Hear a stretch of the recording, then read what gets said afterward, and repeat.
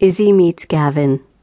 An hour later, Izzy heard someone climbing up the ladder to the treehouse and knew her grandpa was coming to check up on her. She jumped back in surprise at the blonde-headed, blue-eyed boy who popped out of nowhere. The boy appeared to be a couple of years older. They stared at each other a few seconds before Izzy said sharply, "You need to leave. This is my treehouse. I don't even know who you are, and my grandpa will be coming for me any minute." "I'm sorry, I didn't mean to scare you, but I heard you crying. Are you okay?" She refused to answer and looked away. She hoped he would get the hint that she wasn't in the mood to talk to anyone, particularly a strange boy who climbed into her treehouse and was blocking her only way out. Her parents warned her about strangers, especially boys, and told her to never be alone with one. "Get out of my treehouse! I'm not allowed to talk to strangers. I'll scream if I have to." The boy shot her a genuine smile. He scooted closer to the edge and let legs dangle outside the treehouse. "I'm sorry I scared you. Don't worry, I understand. I wouldn't want some strange boy being alone with my little sister either. Your parents are right about talking to strangers. I promise I'm not going to hurt you, though." He put his hand out, but Izzy scooted further back, placing a bigger distance between them. "Okay, let's start over. My name is Gavin Stone. You're Izzy, right? Your grandma brought us a cake when we moved in last week. She told me and my sister we could play with you if we ever came out here." He looked around inside of the treehouse with admiration in his eyes. "This is an awesome treehouse. It's big enough to camp out in if you wanted to. Have you ever done that?"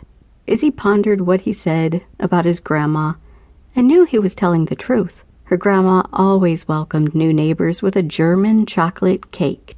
She wished her grandma had mentioned the new neighbor kids, so she could have been prepared when they bombarded her in her favorite secluded spot.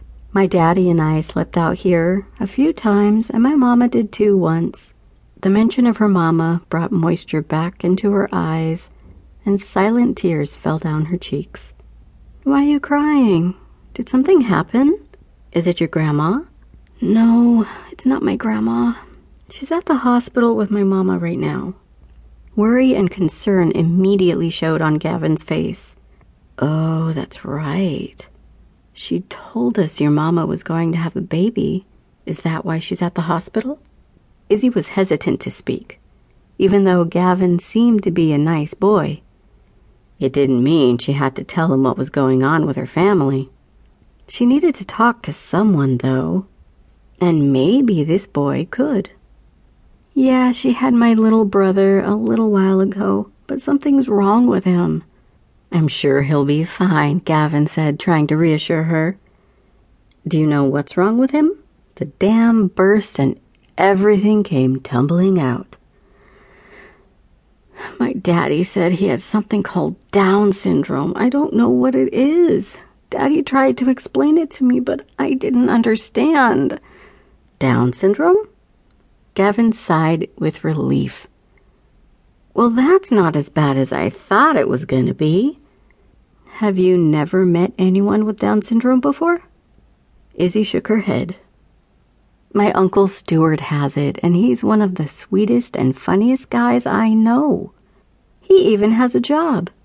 A lot of people who have Downs don't work and are taken care of by their parents or siblings. My uncle takes care of himself because my grandparents taught him to." Gavin's words were already making her feel better about her little brother, and a small smile formed on her lips. "Do you think my little brother might be like your Uncle Stuart? Down syndrome doesn't seem like it's something too bad to have."